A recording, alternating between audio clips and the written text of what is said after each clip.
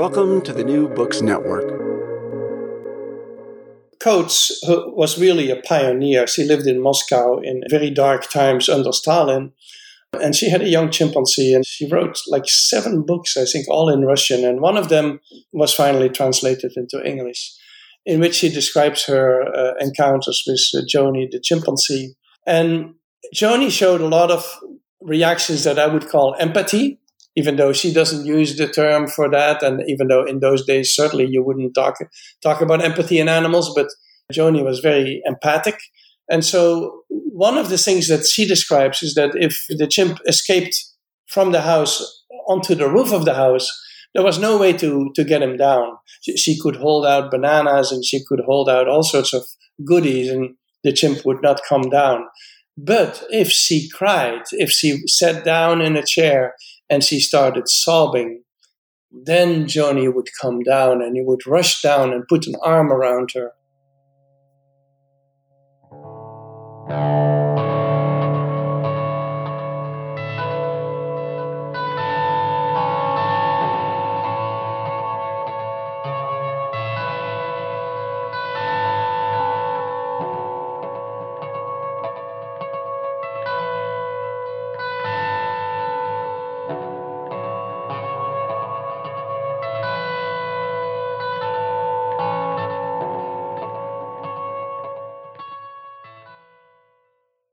Hello, everyone, and welcome back to the New Books in Animal Studies special series on the New Books Network. My name is Mark Malloy, and I'm the reviews editor at Make, a Literary Magazine. The focus of my contribution to this Animal Studies special series will be animal rights. I'm talking today with Professor Frans de Waal. Professor de Waal is a Dutch-American biologist and primatologist known for his work on the behavior and social intelligence of primates. His first book, Chimpanzee Politics, compared the schmoozing and scheming of chimpanzees involved in power struggles with that of human politicians. Ever since, de Waal has drawn parallels between primate and human behavior, from peacekeeping and morality to culture. His scientific work has been published in hundreds of technical articles and journals, such as Science, Nature, Scientific American, and outlets specializing in animal behavior. His popular books, translated into 20 languages, have made him one of the world's most visible primatologists.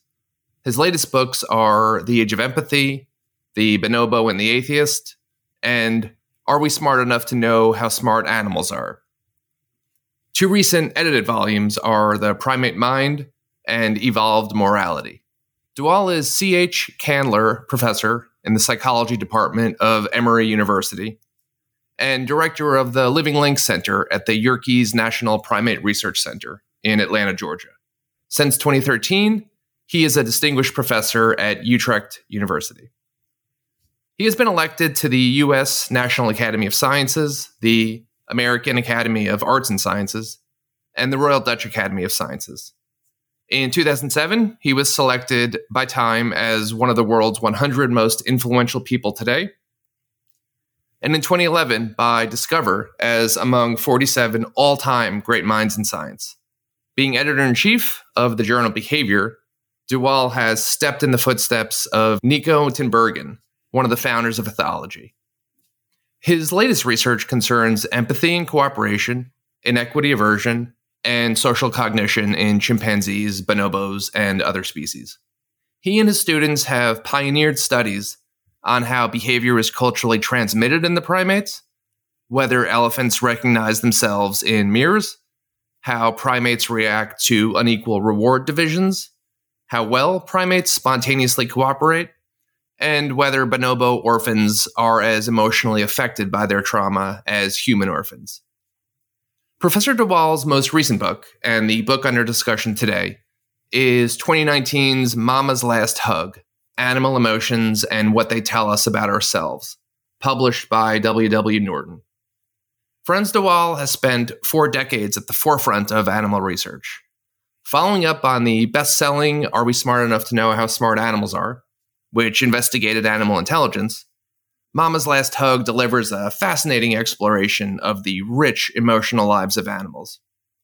Mama's Last Hug begins with the death of Mama, a chimpanzee matriarch who formed a deep bond with biologist Jan van Hoff.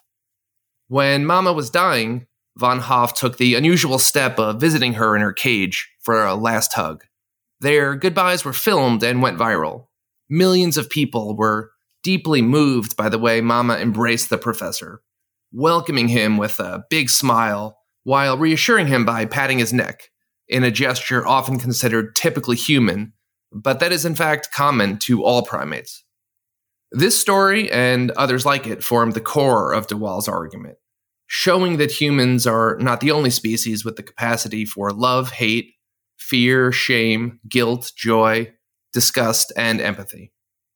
De Waal discusses facial expressions, the emotions behind human politics, the illusion of free will, animal sentience, and of course, Mama's life and death. The message is one of continuity between us and other species, such as the radical proposal that emotions are like organs. We don't have a single organ that other animals don't have, and the same is true for our emotions. Mama's last hug opens our hearts and minds to the many ways in which humans and other animals are connected, transforming how we view the living world around us. Welcome, Professor de Waal, and thank you for joining us today. I'm glad to be here. First off, I just wanted to say that I think your book is wonderful. On the inside jacket, the reader finds quite an incredible blurb. According to Elizabeth Marshall Thomas, your book is, quote, utterly splendid. I doubt that I've ever read a book as good, end quote. And she isn't wrong. Your book goes to the very heart of what it is to be human, to be alive on planet Earth, and to our relationship with those fellow creatures with whom we share the planet. It's a really beautiful book and an important book. And I thank you for writing it and for dedicating your life to this important work. Well, thank you. As a way to begin, I was wondering if you could tell us a bit about yourself, your background, your training, the focus of your work. I was born in the Netherlands and I'm a biologist. I was trained as a biologist. So that's already right away a bit of a difference with most experts of animal behavior in the US, which are usually psychologists or sometimes anthropologists. The biologists, they have a tradition called ethology. And actually one of the Dutch founders of that got a Nobel Prize for that, so it's a very important direction. And it's called ethology, and it mainly concerns observations of naturalistic or natural behavior. And so instead of forcing animals into, let's say, pressing a lever in a Skinner box or something, you see what they do spontaneously. And throughout my book, I think you see that interest is that I'm interested in their spontaneous behavior, their natural capacity for conveying emotions, having emotions, what are they good for, usually from a biological perspective in the sense that I look at what they're good for, what do they do for the animals. And so that's my background. And after I did my studies on rats and birds and monkeys and chimpanzees in the Netherlands, I moved in the early 1980s to Wisconsin and stayed in Wisconsin for 10 years to work at a primate center there. And after that, I moved to Atlanta, Georgia, where we have at Emory University, we have a very big primate center to work with chimpanzees because we had many chimpanzees at the time. You title your book Mama's Last Hug and begin your book recounting that incident for good reason. Among the incredible incidents or anecdotes recounted in your book, that is perhaps the one best designed to really tug at the reader's heartstrings. This, and maybe the moment also captured on film, in which the chimpanzee Wunda hugs Jane Goodall upon being released into the forest. Both hugs, incidentally. Mm-hmm. It's a fitting place to begin your book, and I think also a fitting place to begin our discussion. I was wondering, could you briefly describe Jan van Hoff, your doctoral advisor, and then Mama, and recount for us the scene of their last hug? Yeah, so Mama was the alpha female of the Arnhem chimpanzee colony, which was and is probably still the largest chimpanzee colony at a zoo, which lives on a very large island. And she was alpha female for 40 years. Chimpanzee society is male-dominated, and so an alpha female ranks below the males, but she had a lot more influence than most of the males. And so I always make this distinction between power and rank. Her rank was maybe not at the top, but together with the oldest male of the group, she basically ran that whole colony. And since she was so long alpha female for 40 years, when she died, she was 59. And by that time, she could barely walk anymore. And so it is really telling about the situation of female chimps is that their rank is really not dependent on physical strength or physical abilities as it is in the males. It is much more respect for age is important and personality is important. And so Mama stayed alpha female for such a long time. And she was the center of the group. And everyone recognized her as that. Humans did and chimpanzees did. And when she died, Jan van Hoof, my professor, who was 80 at the time, he decided to say goodbye to her. I was not in the country, and so I couldn't do that, but he decided to go into her sleeping quarters, and because she was rolled up in a nest and she was clearly dying, and to say goodbye. And that was a very moving moment. We never go in with an adult chimpanzee that is almost suicidal to do that. They're much stronger than we are. And so we normally never do that. And Jan had never done that in his life before. But he decided to visit her. And it resulted in an embrace between the two, which was filmed and which was put on the internet and went viral. And I think probably 100 million people have seen that. A very moving moment. And it was also shown on Dutch national TV with an interview with Jan and so on. And so it was a very interesting moment. What struck me, and that's why I took that as the title of the book, is not only that people were very moved, which I could fully understand. I was very moved by the video clip, but that people were surprised. People were surprised that the expressions of a chimpanzee and the moment and the embrace were so human-like.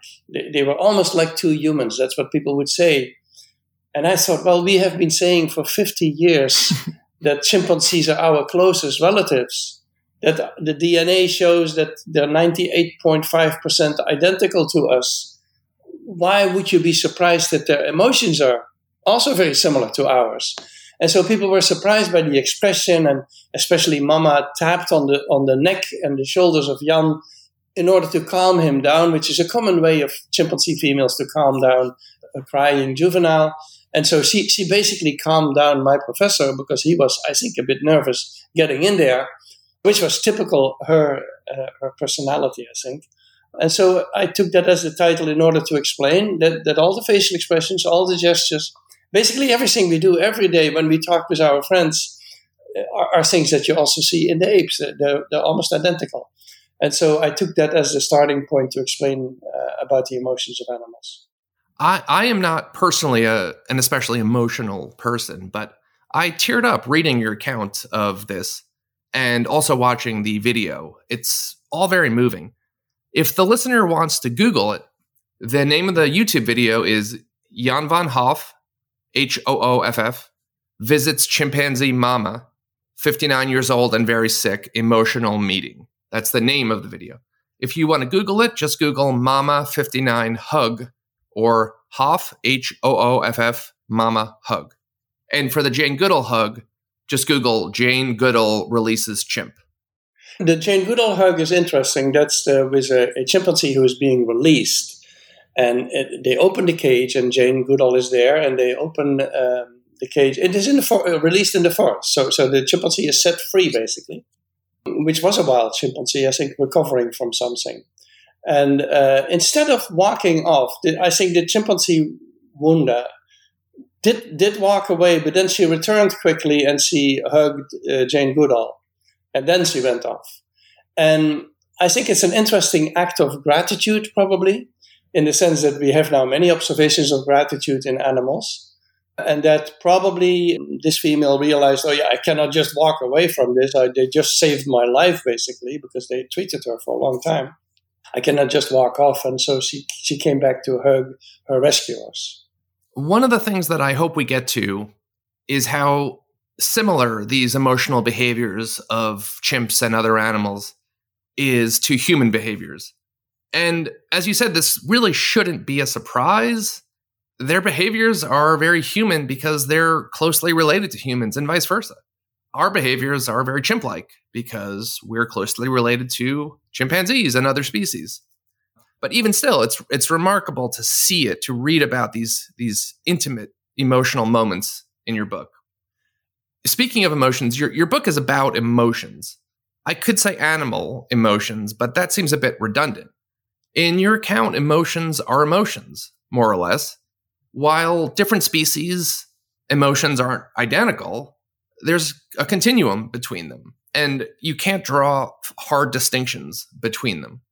Could you begin by defining emotions for us and feelings so the listener is clear on the distinction? And could you then explain for us the purpose of emotions, why they evolved, how they differ from instincts, and why that difference is so important? Yeah, so emotions are mental states and body states, because the emotions live between the mind and the body, basically. The body is always involved. The heart rate, the voice, the blood pressure, the temperature. The body is always involved. If someone says, I was very emotional and nothing happened to his body, that's very suspicious. I think something needs to happen to your body when you're emotional. And so basically what the emotions do is they prepare your body for action. So fear, for example, we say we have cold feet when we're fearful. And the cold feet comes because blood is withdrawn from the extremities. So, for example, when a rat is fearful, it has not only cold feet, but also a cold tail. So that's what fear does. And so fear is one of these emotions that prepare you for action. And so you have love and anger and all these emotions. And so emotions prepare you for action. And that's why we biologists think emotions are adaptive. They set you on the road to a certain action, even though emotions don't specify what that action should be. And that's the big difference with instincts. Instincts seem to, well, we don't use that term very much anymore, but instincts are supposed to tell you what to do under what circumstances, whereas the emotions just prepare you. And the reason we make in the study of animal behavior usually a distinction between emotions and feelings is that feelings are private states. And we don't have access to the feelings of animals. We don't know what their feelings are. I would say the same actually applies to human feelings. You can tell me that you were sad at the funeral of somebody. I don't know if your sadness is like my sadness. I have no idea. And so humans talk about their emotions and feelings as if it's the same thing, but the feelings are actually our private states and are really not knowable to others. So these are the distinctions that we make. I always feel, because people say sometimes, how can you study emotions in animals? You will never know the emotions. What they mean is that they're confusing feelings and emotions. I will not know the feelings of a dog, that's for sure, but I can clearly see the emotions of a dog, and I can measure the emotions just as I can measure them in humans. And so emotions are perfectly measurable. It's when we get to the feelings that we have trouble. You are an observational scientist. You write, quote, "For me, observation trumps any theory. What animals do in real life always has priority over preconceived notions about how they ought to behave. When you are a born observer, this is what you get, an inductive approach to science," end quote. Could you talk to us a bit about observation, about the differences between fieldwork and controlled experiment, and the benefits each brings? Later on, I'm going to ask you about your own experimental setup and the role of transparency. But for now, if possible, I'd like you to just focus on what types of information do we get from fieldwork and controlled experiments, and what the benefits of each are for humans as well as for other species. Yeah, so observation can be done very systematically. People don't always realize that. They think if a field worker goes to the field, he just sits there and watches the animals and then comes back with some description. No, but we are very systematic about it. We have a long list of definitions, maybe 60 definitions of different behaviors, from grooming to fighting to whatever, sex, play, and so on. So we have a long list of definitions of behavior, which are usually codified because you need to type them into some digital recorder usually. And we have systems of how you collect data, and sometimes people collect thousands and thousands of entries that go into some computer. If for example, a field worker says males are more aggressive than females, he can come up with some data. He can say males are 3 times or 3.5 times more aggressive than females. And so we tabulate and we note all these things.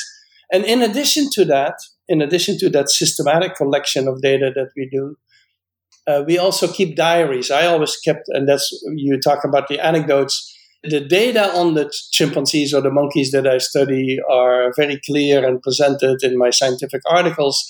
But I also have diaries of all the stories that we saw and the things that we saw happening in a more sort of descriptive manner. And that's where I get the anecdotes that I have. So observation is absolutely essential and is beautiful.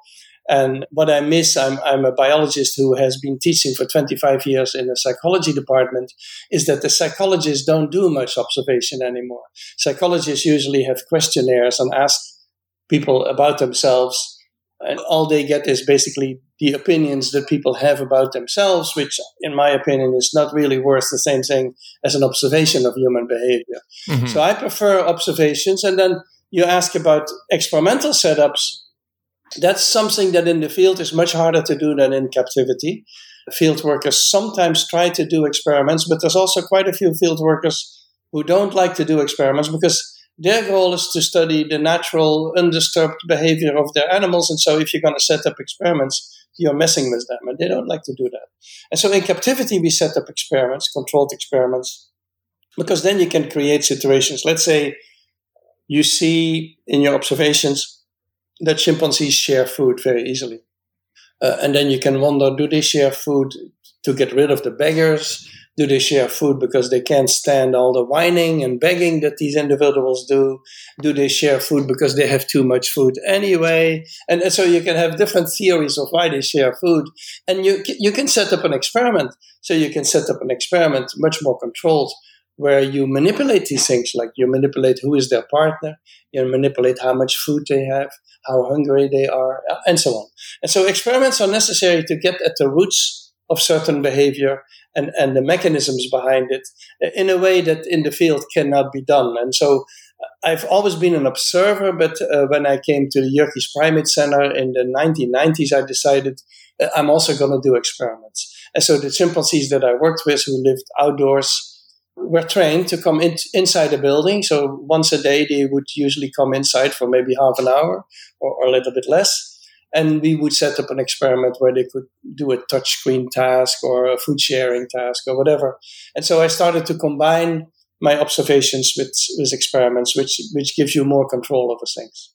Emotions are everywhere in the animal kingdom, from birds to fish to insects, and even in brainy mollusks, such as the octopus. That's a quote from your book, and one of the main findings of your work and that of other ethologists who study animal behavior closely. Again, you write, quote, "More and more I believe that all emotions we are familiar with can be found one way or another in all mammals, and that the variation is only in the details, elaborations, applications, and intensity," end quote. And again, elsewhere you write, quote, "A radical proposal.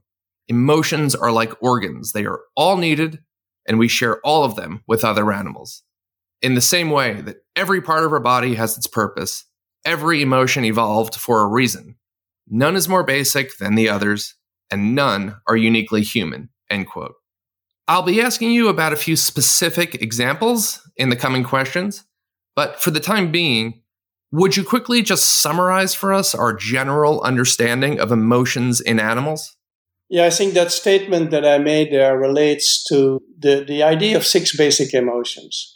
So Paul Ekman, who's one of the pioneers of studies of human emotions and human emotional expressions, a psychologist, he proposed that there were 6 basic emotions because there were 6 facial expressions that we can find all over the world that are universally human, like for fear and anger and so on. And that we can also find equivalents in other species. And he said these 6 basic emotions are the emotions that are biological, that we have as humans, and that you can also find in other species. All the other emotions are called secondary emotions and are uniquely human. Many people consider them uniquely human. And so they basically say animals have 6 emotions and that's it. We humans, we have 25 or 30 or how many, whatever you want to make. And I think that's total nonsense. I totally disagree with that. And the fact that we cannot find a facial expression for certain emotions doesn't mean that it's not a basic emotion. Let's say an emotion like love. Love seems to me quite important. Most people think it's maybe the most important emotion. And love does not fall under the 6 basic emotions because there is not a specific facial expression for love. Now, love and attachment we have measured in animals for ages, and there's excellent data now that actually the attachment system of rodents through oxytocin and so on is very similar to that in humans, and they go through similar depressions if the attachment partner is gone and so on.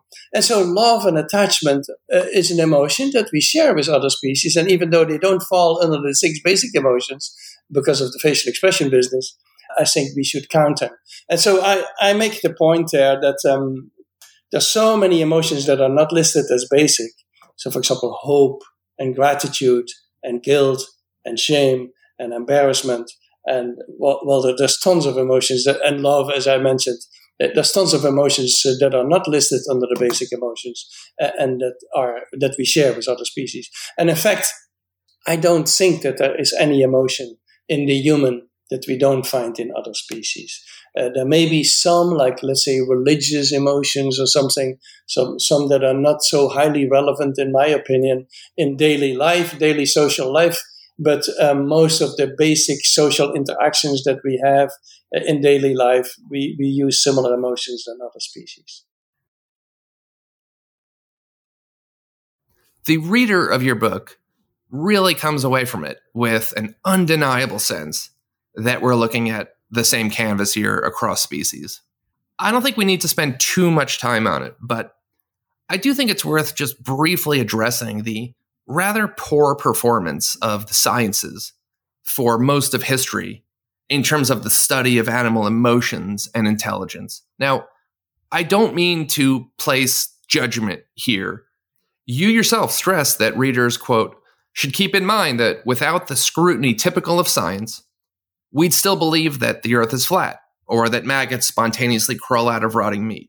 Science is at its best when it questions common perceptions, end quote.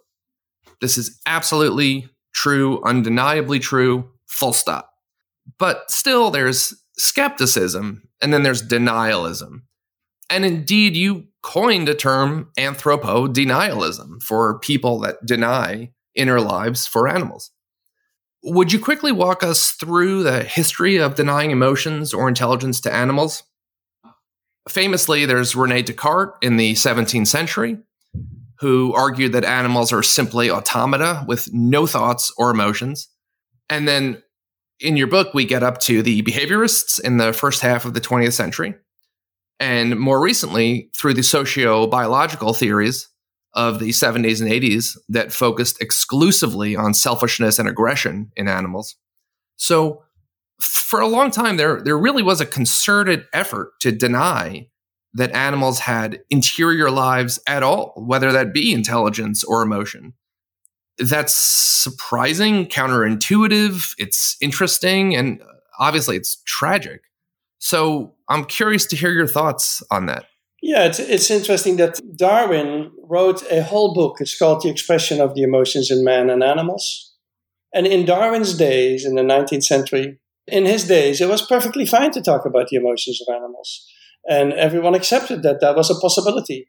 Then the door got slammed shut by the behaviorists, Skinner and his followers, for one long century.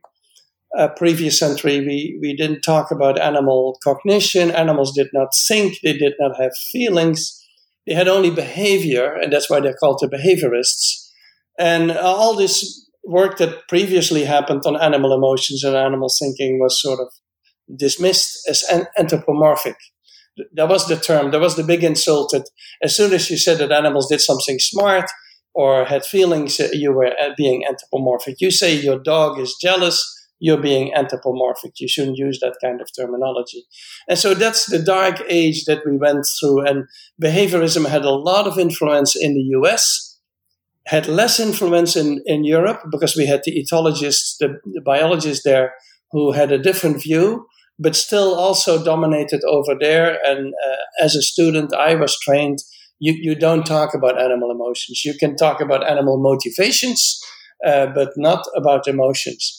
And so that's a very dark period we went through And we only dug ourselves out of that by the end of the previous century, like after the 1990s or so. It became more acceptable to talk about cognition and emotions in animals. And by the way, in humans too.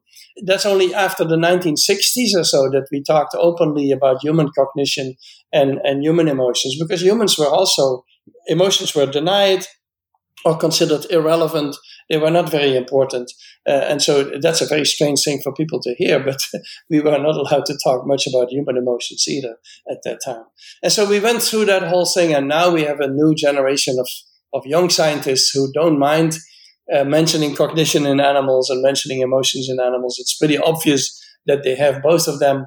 And so behaviorism is now finally being forgotten. Behaviorism was basically anti-evolutionary. Skinner was not interested in evolution. Skinner was not interested in neuroscience. It was very non-biological. So, for example, for the behaviorists, all animals are essentially the same because all animals have conditioned reflexes, conditioned impulses. And so it's all based on reward and punishment, basically, associative learning, which is, I'm not denying that it's important. I think it's extremely important stuff. But to reduce all animal and human behavior to that was really not possible. And that's why they're failing. And that's why that whole direction is now fading. Okay. In juxtaposition now to behaviorism, I'm wondering if you would recount a couple of anecdotes from your book that I think swiftly dispatch such casual disregard of the idea that animals have emotions or interior lives. The first story I was hoping you could tell is that of Nadia Ladygina Coates and the response she got from her adopted chimp Joni when Coates fake cried.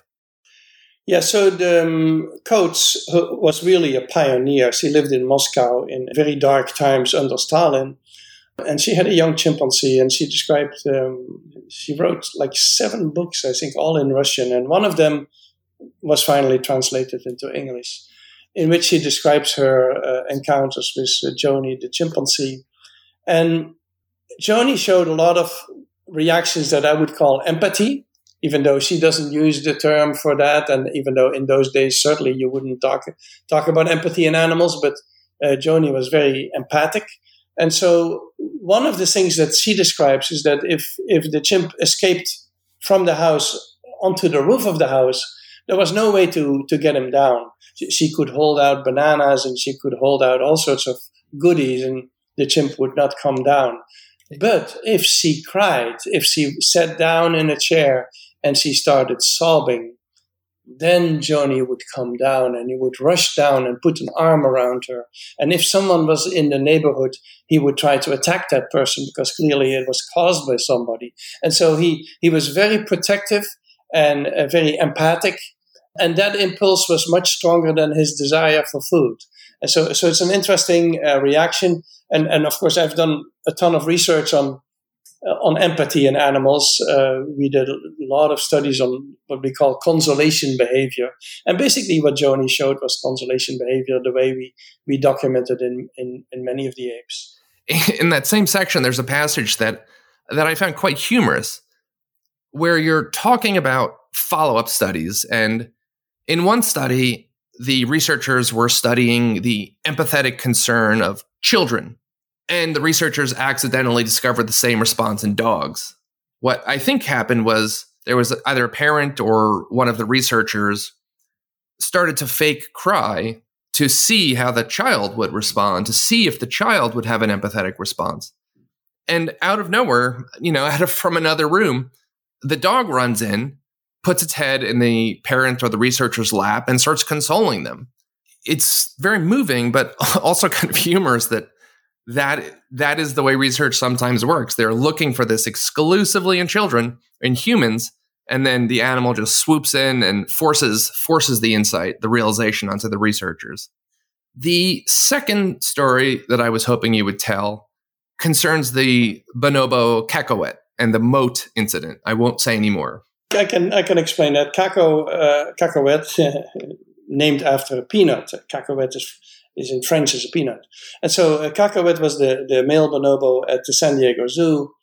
And he was very protective of his group, his small group of bonobos that he had. And bonobos, by the way, they are equally close to us as chimpanzees, and they're more empathic than chimpanzees are, a friendlier, sexier species than the chimpanzee.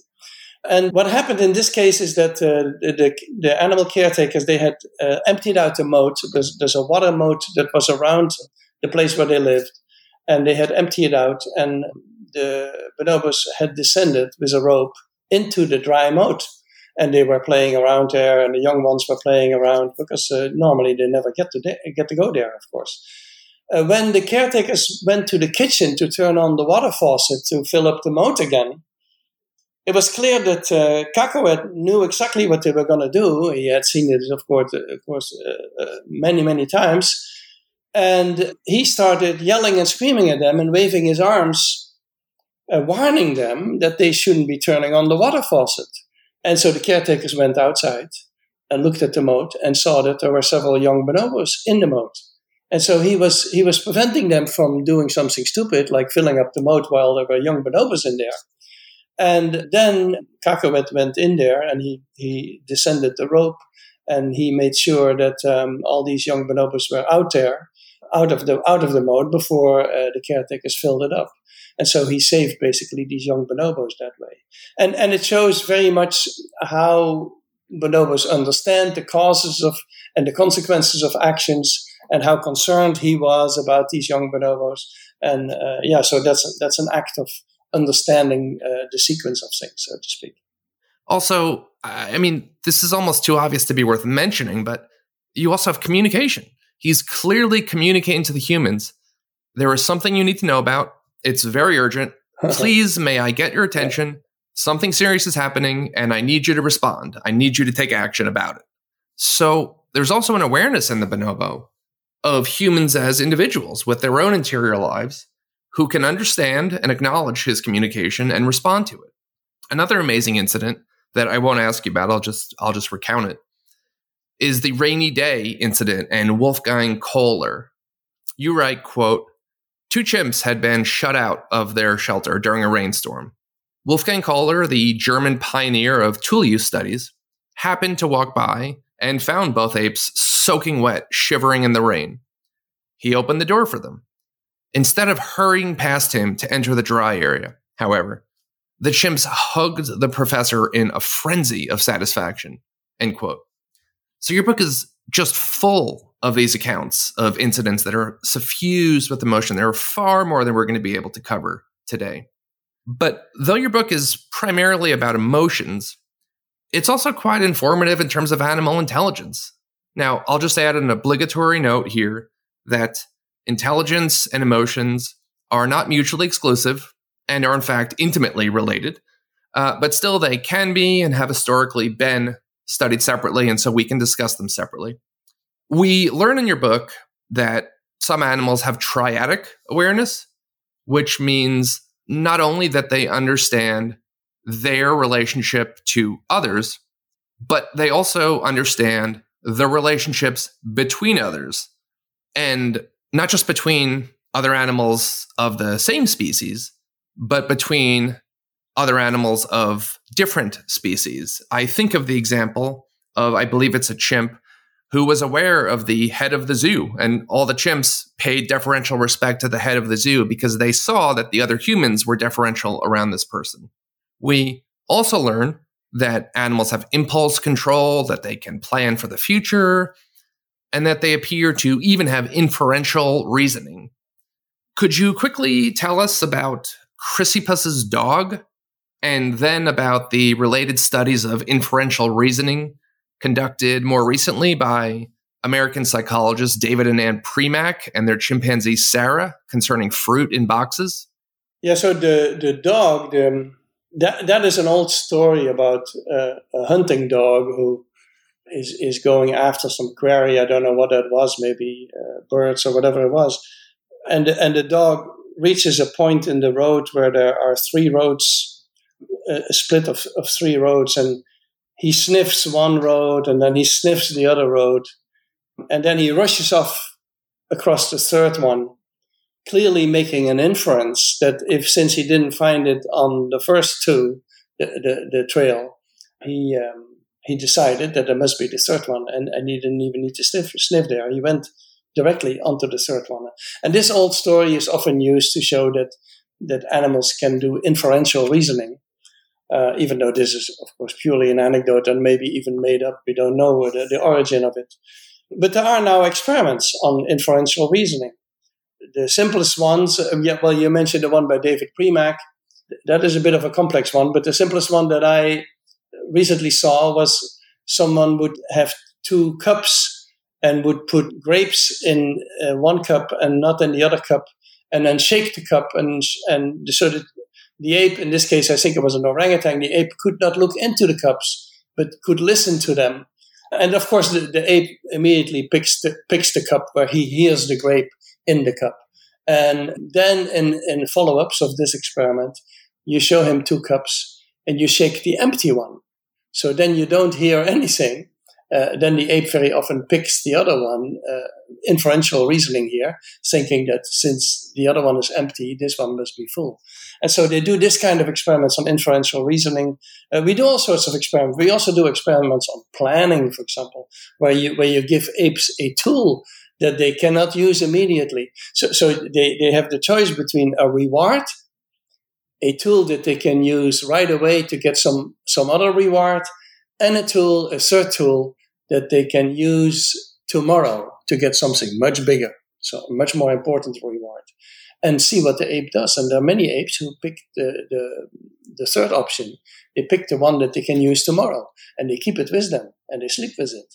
And so they seem to be planning for the future in this case. And there's many of this kind of experiments that are now being done that indicate that animals don't live just in the present. People always think that animals live in the present. And it actually relates to this emotion of hope that I mentioned before, is if you pick a tool like this, that you know tomorrow will give me a big reward, there must be hope and expectation involved in this case. And so emotionally, it's also very interesting what they do. Related, it's very humorous in your book when you're contrasting the behavior of different animals and children during the marshmallow test, which I believe is some variation of you put a candy in front of someone and you say the longer they can wait, the more candy they will get.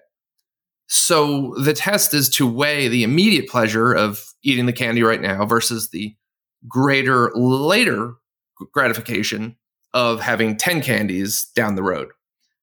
And what the researchers found was that the children and animals not only had equal success at this task, I think they averaged, I think you say in your book, around 18 minutes, but they also had equal coping strategies in the attempt to postpone longer. They looked away. They didn't look at the candy.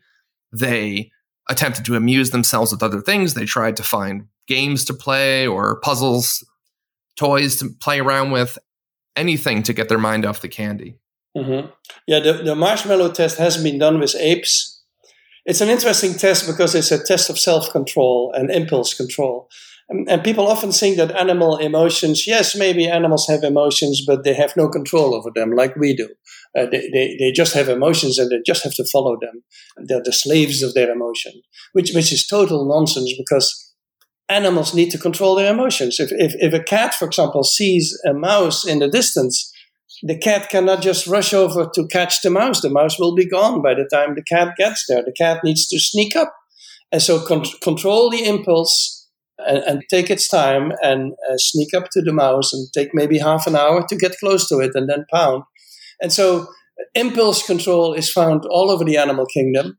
And the marshmallow test is a good example. So what they do with the apes is they give them a machine, and from the machine drop candies. Every 30 seconds, a candy drops into a bowl. And the ape has learned that if he removes the bowl with all the candies, the stream stops. And so he has an interest in waiting as long as he can. And the apes, just like children, they can wait about 15 minutes with these things. And so the impulse control of an ape is basically the same as that of humans. And we can see that kind of impulse control all the time in their social life because they live in hierarchies. They have a hierarchical society. And so if you're low ranking in a hierarchy, of course, you need to control your impulses. Otherwise, you get into trouble. And so that happens all the time. Could you talk to us briefly about the question of conscious sentience and whether animals have it. You write that, quote, sentience in the narrow sense implies subjective feeling states, such as pain and pleasure. When we get to species equipped with brains, sentience becomes far more likely. Elephants, apes, dogs, cats, birds, crabs. If anthropods feel pain, as experiments imply, we should consider them sentient in the sense of having subjective feeling states. This includes the lobsters that we boil alive and the insects that we exterminate by the trillions. Whether these states resemble ours or those of mammals in general is not the issue. What matters is that these animals feel and remember. By extension, I'd suggest applying this rule to all animals with a central nervous system, unless we find evidence to the contrary. End quote.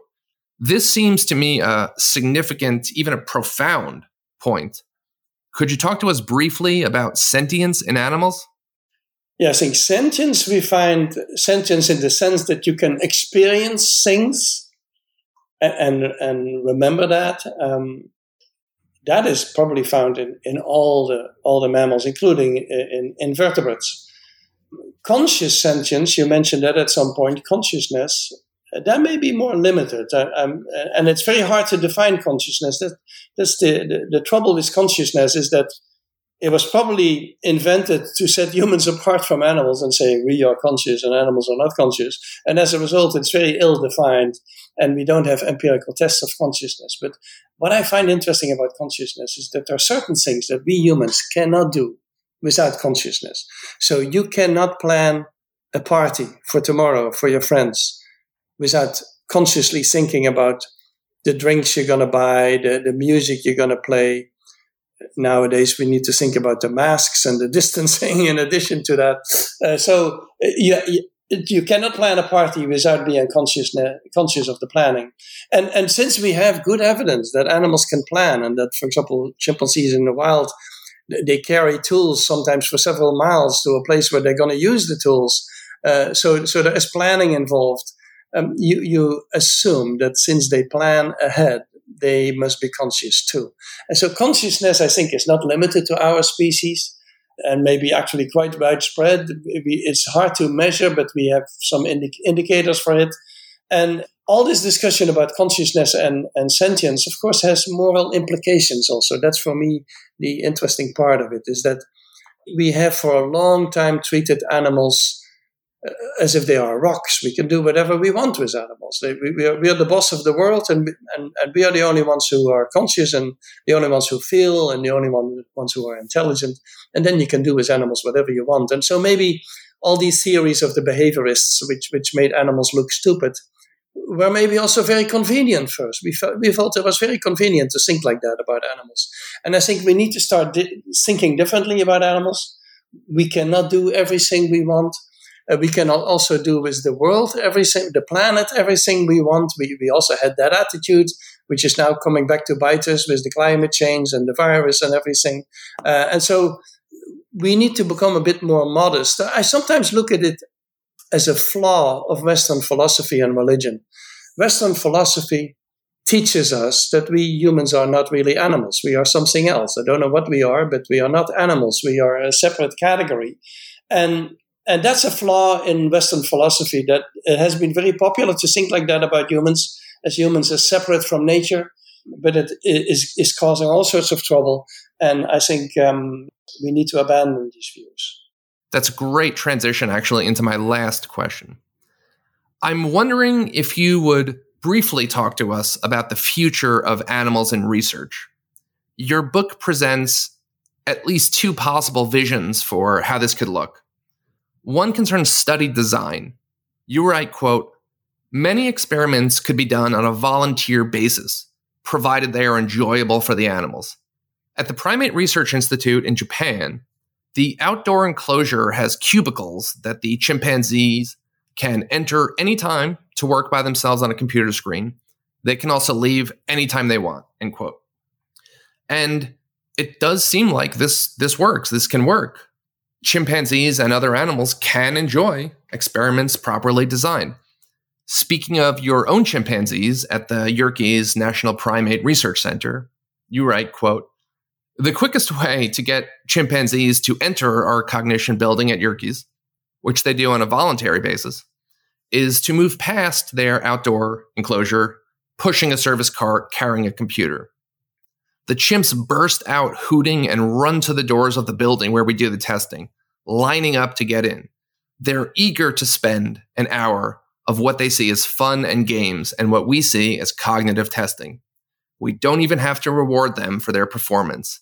For them, touching images and solving puzzles are enjoyable in their own right, end quote. Your second vision concerns transparency. You write, quote, "It is absolutely essential to bring animals out of the shadows. We barely know what's going on at many places, which makes it easy to act as if nothing's the matter. We need research facilities with open door policies," end quote. How feasible do you think such a future is? And what do you think would be required from the listener or reader of your book to help make sure these two things happen?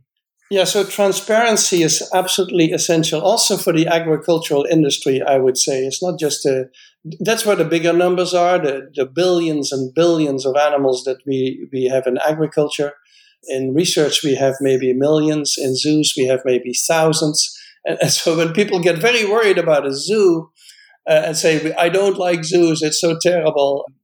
A good zoo is like a paradise compared to a pig farm. And so people should choose their targets. And the main target should be agricultural facilities, and also research facilities should be open. Maybe not all parts of it, but we should be proud to show them and how we keep the animals. And there are movements in that direction. Even neuroscientists, you would think neuroscience requires invasive research. It doesn't anymore. There are certain facilities now that have, for example, monkeys implanted with chips, and you can follow them with video cameras and follow and even do some neuroscience on them and get information on their brain activity while they're behaving socially with each other. And so there are different ways of doing things, and it should all be set up in a way that takes the interest of the animals into account. So smaller numbers of animals should be used, and they should have more liberty and more social contact instead of sitting in single cages, as is often the case still at certain places. And I think all of that is possible if people are willing to go that route. But many scientists have been trained in the old ways, and they think the old ways are the best ways. And as a result, the animals are suffering, in my opinion. And so that's the research side. I think the research facilities could be much more open than they are nowadays. And agriculture, for sure. If you buy a piece of meat at the supermarket, for example, you should be able to know exactly how that animal was kept and where that animal lived and where it comes from. And there should be maybe a scan bar on the piece of meat so that you can look up in your cell phone where that animal comes from and how it lived, and have an independent agency, not the farmer, but an independent agency who shows you a photo or a video of how these animals were kept.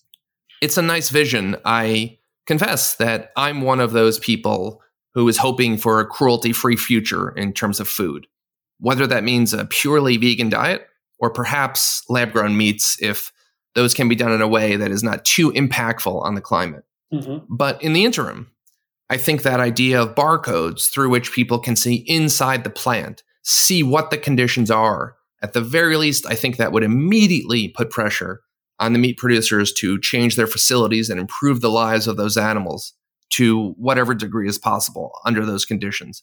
So in the interim, I think that sounds like it would be an immense step in the right direction. In the medium to long term, hopefully we continue moving away from the current system and move towards a cruelty-free future. Professor de Waal, thank you so much. We've already taken up a lot of your time. To wrap up, could I just ask, is there anything you're working on now that you'd be willing to share with us? Well, I'm working on a book on gender at the moment. So I thought, let's take a topic that is not controversial.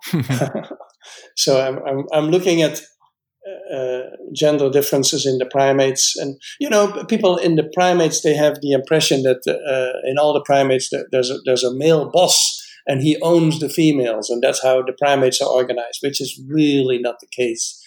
Many primate females, they have sort of autonomous lives. They live with other females, they travel with other females, and the males are off to do other things. And so it's not as simple as people think it is. And so I'm trying to explain in the book what the gender relationships are in other primates and how that relates to ours.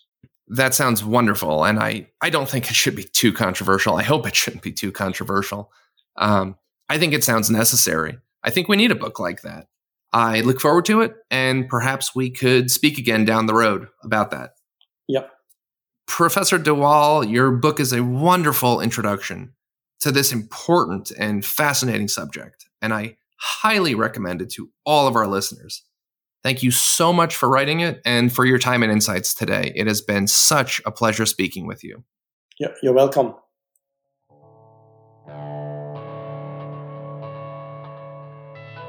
I hope you've enjoyed this conversation. I've been speaking with Professor Frans de Waal about his 2019 book, Mama's Last Hug, Animal Emotions and What They Tell Us About Ourselves. It's a wonderful book, a compassionate and empathetic book, a fascinating and delightful book, and an important one. I hope you'll consider reading it. The theme music for this episode, and for all my episodes, is composed and performed by Dan Lurch. I'm Mark Malloy, and you've been listening to the New Books in Animal Studies special series on the New Books Network. See you next time.